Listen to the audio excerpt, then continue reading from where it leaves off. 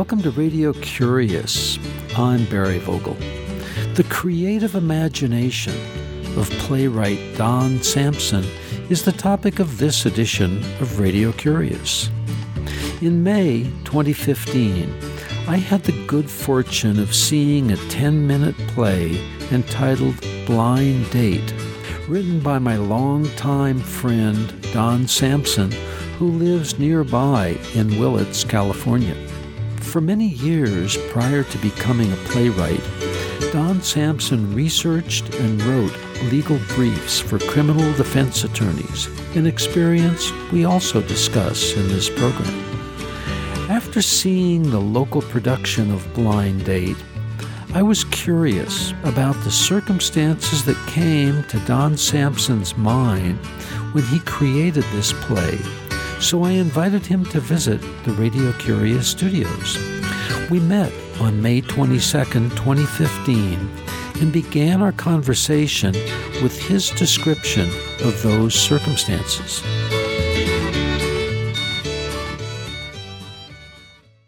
When I write, and I write every day, and I'm writing plays now as opposed to other things, I make, dozens of false starts for a real good take, and false starts might be scraps of dialogue or situational things that I'm hunting for conflict. I'm hunting for material for a play. And I've been fascinated for some time with the online dating scene as it applies to today's dating, and specifically blind date. It's way before my generation. I'm 76, and I'm as far away from the whole thing of online dating as I am from the caveman in certain ways. I've been married for 54 years, and I'm deeply fascinated with it. And so the best I can reconstruct how the blind date went together, I put the college student, a 20-year-old college student, at a table waiting for the woman he'd met online, who was a very attractive woman. He had her photo, and she was presenting herself as being 20. And she arrives, and she is a woman clearly in her mid-40s, and surprises him, and he's on the defensive. And I worked out the back and forth of it while I was in the middle of it. I would take a start one way, a start another way. I was trying to figure where this was going to go in the end. I wasn't really sure when I started, which isn't terribly unusual in how I write plays. I usually don't have a diagram of where I'm going. I usually sort of get in the middle of it and work from the center towards the ends. And as I got in deeper into the transaction between the two people, I could feel the woman taking over. I didn't know where it was going to end. But once I understood through the process of immersion in the play that she was going to triumph in the sense that she was going to pull it off. She was a 45-year-old woman who not only had kids older than the guy she was dating, she had grandkids and was very proud of them and pushed it forward to the kid. I'm calling him a kid. He was 20 from a small town in Pemberton, Nebraska. And so I worked out the lines of the play by just going back to the center and working out in directions that, looking for the right ending to it. And after a few tries, I came up with what you saw. To cut right to the chase, at the end of the story is she, in a sense, wins him over and puts aside his concerns and, in a sense, excites him a little bit because she presents not only as a 45-year-old woman who's a grandmother, but kind of kooky. And while she's there on this blind date with this kid, I call him a kid again, you don't realize to halfway through the play that the guy at the next table is her husband watching her, which injects not only some sex, but some creepiness into it. And she doesn't hide that. She plays on it. In fact, the kid says, do you have kids? Do you have grown-up kids? Know you're doing this? And she said, oh, yeah, once in a while they come and they watch Teddy, who's my husband, watching me talk to my date. And he doesn't know what to think of it, although he's almost spellbound by the thing. And at a critical juncture in the play, he says, "You've done this before, I'm sure." And she said, "Yeah, several times. And you've tricked all these kids, all these people." And she says, "Yeah." And here's the critical line. She says, "James, I may have tricked them, but I didn't disappoint them." And he knows, and the audience knows what she's talking about, that this thing is going to a place he doesn't know where it's going, and he sort of gets on the train, and as the play ends, and it's a 10-minute play, so you have to put a lot in 9.5 pages. That's what it was. In the end, and I don't know if I'm giving away too much, she wins him over in a sense, and they go off to have dinner together. And I'm cutting to the chase, but that's basically how it was worked out. I didn't have a plan. I worked it when I was in the middle of it, which I frequently do with my stuff. I get into a state of immersion with it and try to figure it out. Don Samson, you say that you had a feeling that the woman was taking over. Yes. Describe that feeling. In the lounge, they're waiting to go into their dinner date, and just work the dialogue back and forth. And I obviously felt that if she were presenting this way and was unafraid, she had to push unashamedly towards what she wanted. And I just felt that I could feel it in there. I could feel the sexiness and the creepiness, both of which kind of turned me on. And so I assumed it kind of turned him on too, and I think that hopefully it turned a little bit of the audience on. What is this? Is it sex, or is it something else? And once I got into that notion and could feel it inside in my creative imagination, the rest of it was just getting it down to 9 or 10 pages. The issue isn't how much you can write and how much you can say, but how little you can say and still make it to the point, and particularly when you're working in a tight format, which the 10-minute play is.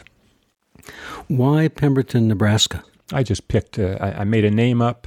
I wanted him to be a farm boy from somewhere out west who was coming to college in Seattle, and this was his first real time in the big city. And this is a more sophisticated woman. She's actually a professor of zoology at a college, and puts that right out there. And they have an interest. Both have an interest in sea turtles. That's what brought them together online. One of the things she put forward was her interest in sea turtles, and this kid from Pemberton, Nebraska, not only was into sheepdogs, he was into sea turtles. And so he responded online to this fact, as well as she was a good-looking lady, and that sort of set the stage for the thing. But Pemberton, Nebraska, population 165, was just made up. I want him to be a farm boy. And the picture to which he responded was of this woman when she was 20. 20. He says to her, "This isn't you." She says, "Yes, that is me." And he says, "Well, you said you were 20. And she says, "Well, I was 20 in the picture." And he says, "Well, you're a lot older than that now." And he says, "Well, I have kids older than 20 now." And of course, that knocks him back a peg. And she says, don't worry. People here will think I'm your mother. They won't think we're out on a date for a hot evening. They'll just think it's a mother and a son, and he's home from college, and they're out having a good time. And it's a very fancy restaurant. We call it Elliot's Oyster Bar. And he says, "My mother, you don't look anything like my mother." And she said, "Well, I'm not your mother, James. I'm just pretending to be your mother. And that means we don't have an Oedipus problem." And he says, "What?" And he doesn't get it. And of course, the audience gets it. They roar. It's one of the first times you catch the audience, because it's pretty much a statement of her mindset. We're visiting with Don Samson, who has lived in Willits, California for 45 years, about the plays that he writes when his creative imagination is sparked. You're listening to Radio Curious. I'm Barry Vogel. Don, I'm intrigued by the phrase creative imagination. How do you foment that? It's like a river you jump into. You get up in the morning and you face a blank page and you write. And I've been writing one way or another all my life. And I don't have a problem getting into what I call my creative imagination. It's zinging around with all sorts of suggestive ideas for plays or for conflicts or for little pieces of dialogue. I have no problem with that kind of a stuff. And getting into a creative imagination becomes habitual. It's very much like I play the piano. I sit down at the piano in the morning. I don't read music. I don't know what I'm going to do. All of a sudden I start to play and I realize that's where I am today. And I'll play improvisational things that may sound like they came out of classical music, or they may sound like pop music, or they may sound like I don't know what. But I never really think much about it until I start the process. And the same thing when I write. Unless I'm working on a particular story and editing it and trying to finalize it, if I'm just creating something, I usually just get going. I'll start with pieces of dialogue or things that fly around and see where does it go. It's like stepping through a door into another place, and the best analogy I could make is like to music. I don't sit down thinking I want to play anything particular. I just sit down and I start to play, and then I realize when I'm playing, this is what I'm doing. This is the vein I'm in today. It's happy, it's sad, it's speculative, it's a little bit jazzy, it's straight classical or something like that. And it's pretty much the same with the writing. When you start with pieces of dialogue, is that a conversation that you're creating? It could well One be. character responding to another? Yes, and usually turns on conflict. Usually the easiest way to start is two people in some sort of a disagreement or conflict. Who's coming for the weekend? One party wants someone, the other party doesn't. I wrote a play called The Game, in which the couple in their 30s with kids at home, the guy is trying to convince his wife to go with him and another couple to the game, which is playing in the next town. And the game is no more than a wife-swapping arrangement where, for all practical purposes, you throw keys in a hat. And I started working that, and of course, that's a rich vein. I quickly had her saying, why would I want to have sex with someone I've never even met? And of course, he says, well, what about just for the fun of it? And what's fun from her point of view of having sex with someone I don't even know? And they get into issues of sex as being fun, the masculine point of view, and sex as reflecting intimacy and a direct, compassionate person-to-person thing, which you think of more as the feminine. And once I get on one of these dialogue tears, I mean, I can go on forever. That doesn't mean it's all good, but it means I can get into a lot of material. Some of it's cliche, some of it is pretty tasty, I find all of a sudden. I grab onto something after writing for an hour or two, and I come up with something that I really think is a good hinge for a play. Many plays are written from the writer's personal experience. Are yours in that group too? Not in a direct autobiographical sense, but I certainly, I know a lot about domestic life, having been married as long as I have, and I know the ins and outs of it. And a lot of my plays start between two people in the house, one way or another. Discussions about the kids, games they're playing, vacations they're on that are falling apart. You never know what people are going to like. I wrote a one-act play called Recycling.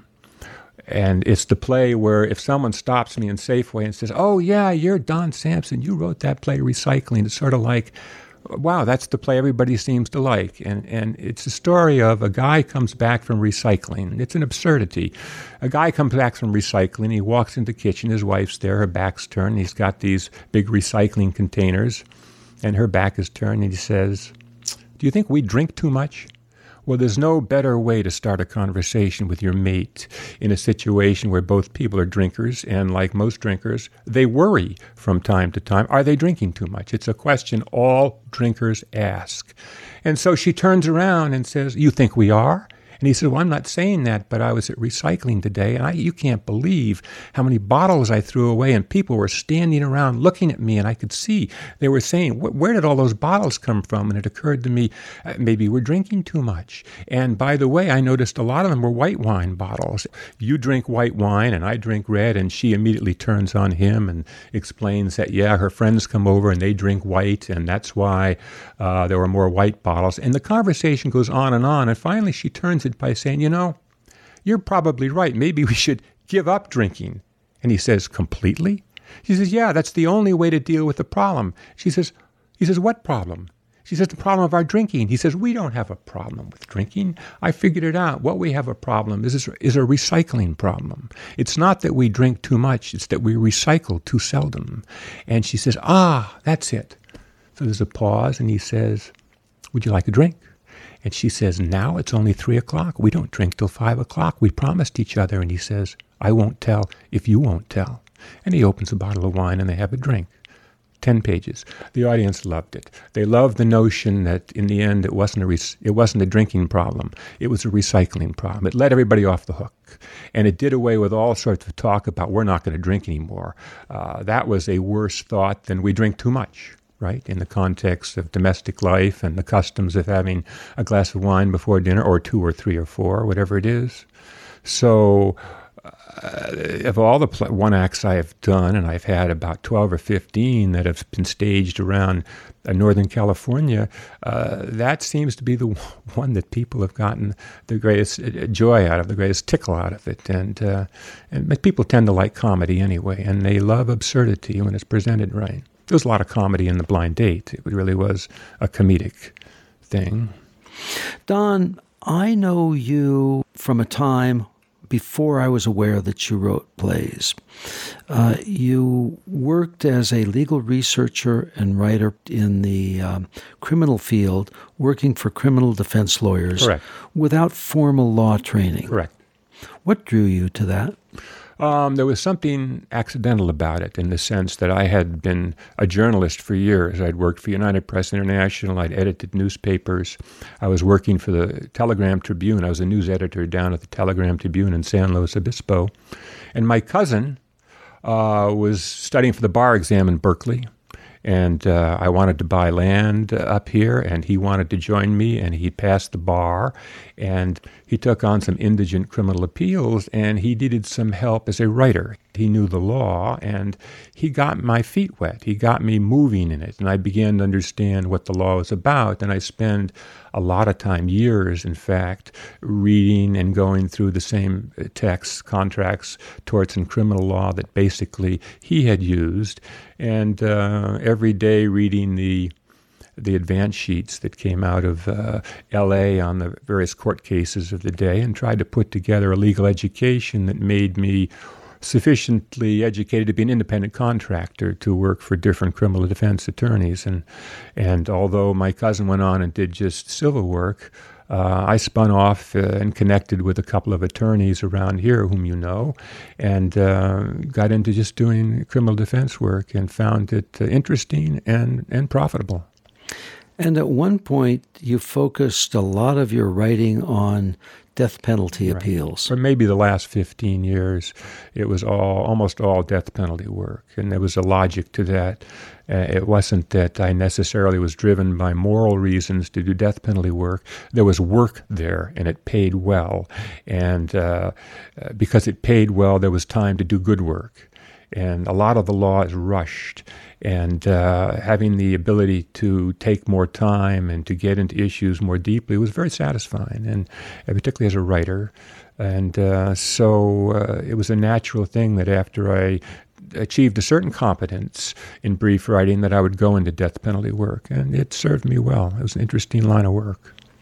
So the work that you did covered what aspect of death penalty? Everything from a box of police reports when someone was charged with a crime that they were thinking of charging as capital, to the trial itself, doing all the briefing during trial, to the appeal after trial, and then to the death penalty appeal to the California Supreme Court, and the habeas corpus to higher courts. I've done all aspects of it.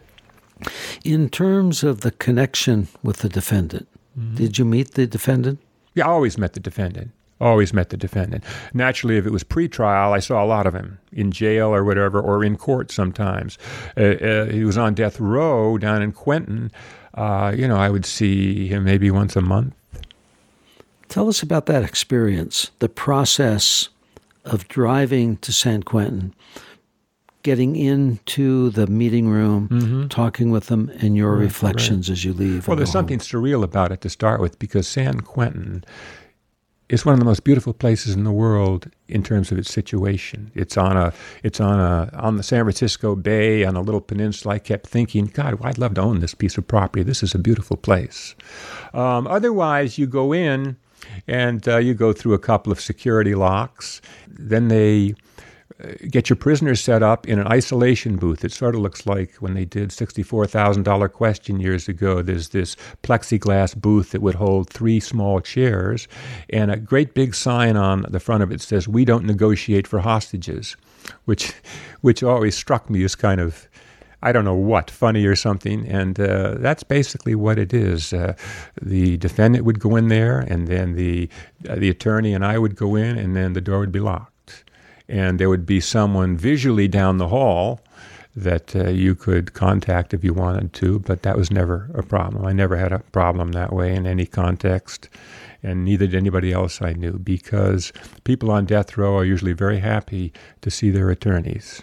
The attorney and whoever happens to be, with an investigator or a paralegal or a psychiatrist, whoever happens to come in for that particular reason. Those people are the defendant's key to life. Absolutely. And life, for all practical purposes, is keeping the case going forever. In a certain way, it's true that a death penalty in California is really de facto life imprisonment. When you really think of the hundreds of people on death row and how few people have been executed or ever will be, the cases go on forever. And I think they go on forever because no one's in a rush to get through them. No one wants to have no court wants its fingerprints on the final case, denying a man a writ or whatever, particularly now since the Innocent Project has invaded the scene so dramatically. Everybody is much more cautious. Don Samson, writing is not new to you.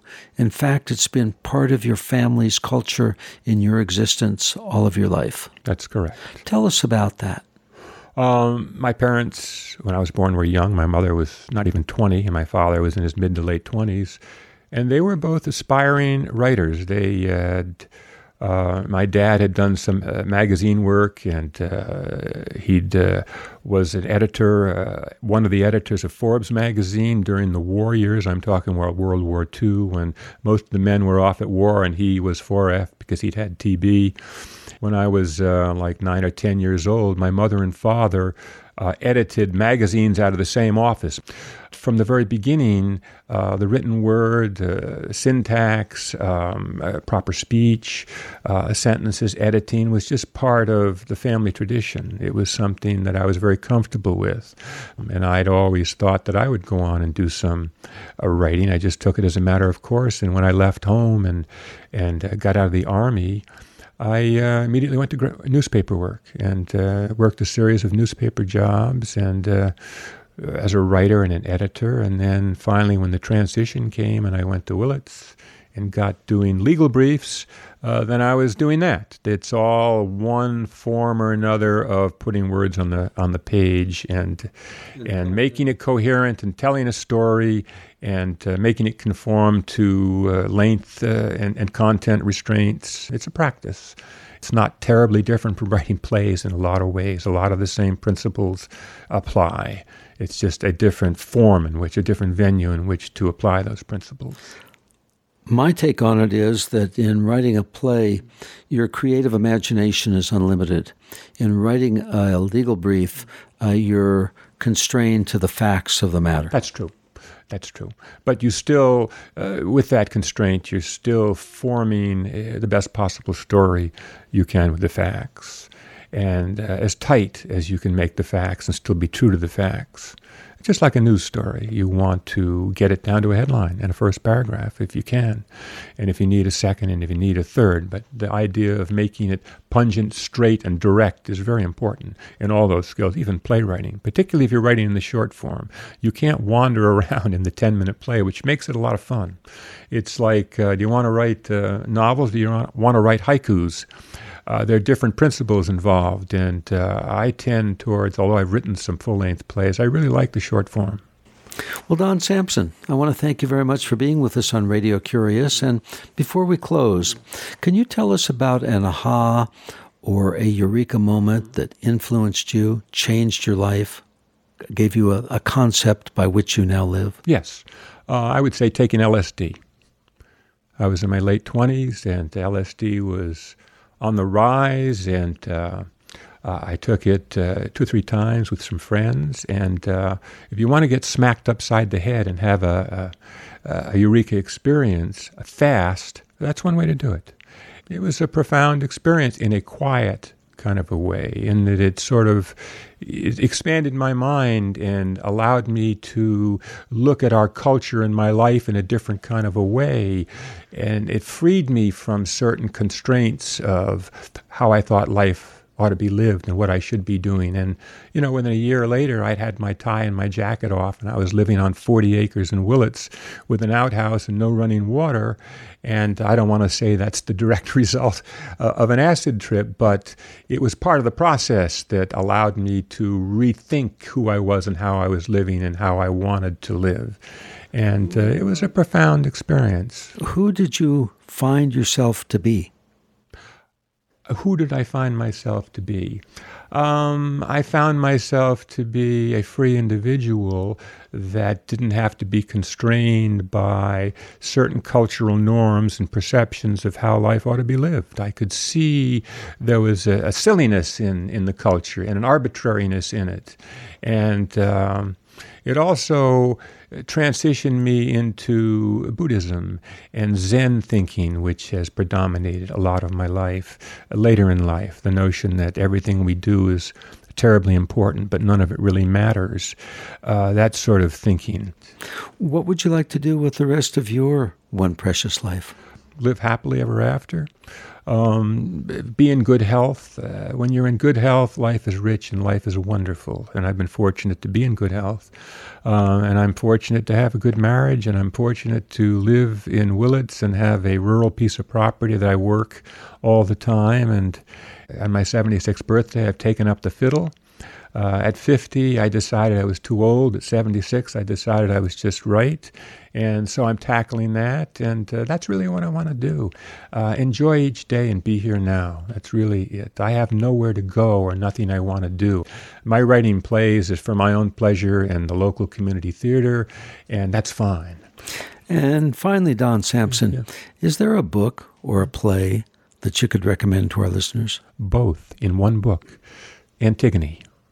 And it's a profound piece of work. 431 BC it was written, and it is so relevant today. I mean, it deals with the issue of God's law and man's law and where they conflict, and doctrines of purity and lack of forgiveness and hubris, and it brings into play notions of ISIS and Sharia as far as Antigone herself, a woman who defies the law of the state by burying her brother at a time when there was a command that he not be buried. He was considered an enemy, whether she was a terrorist or whether she was a saint.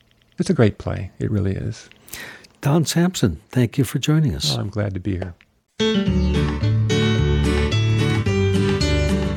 Don Samson is a playwright who lives and works in Willits, California, who wrote Blind Date, along with many other plays. Don Samson recommends Antigone, the book, which is also a play, by Sophocles.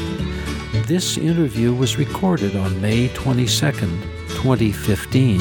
There are over 500 editions of Radio Curious on our website, radiocurious.org. They're free to listen, download, and share as you wish. The email address is curious@radiocurious.org, and the phone is 707-462-6541. Christina Onnested is the assistant producer, and I'm host and producer Barry Vogel. Thank you for listening.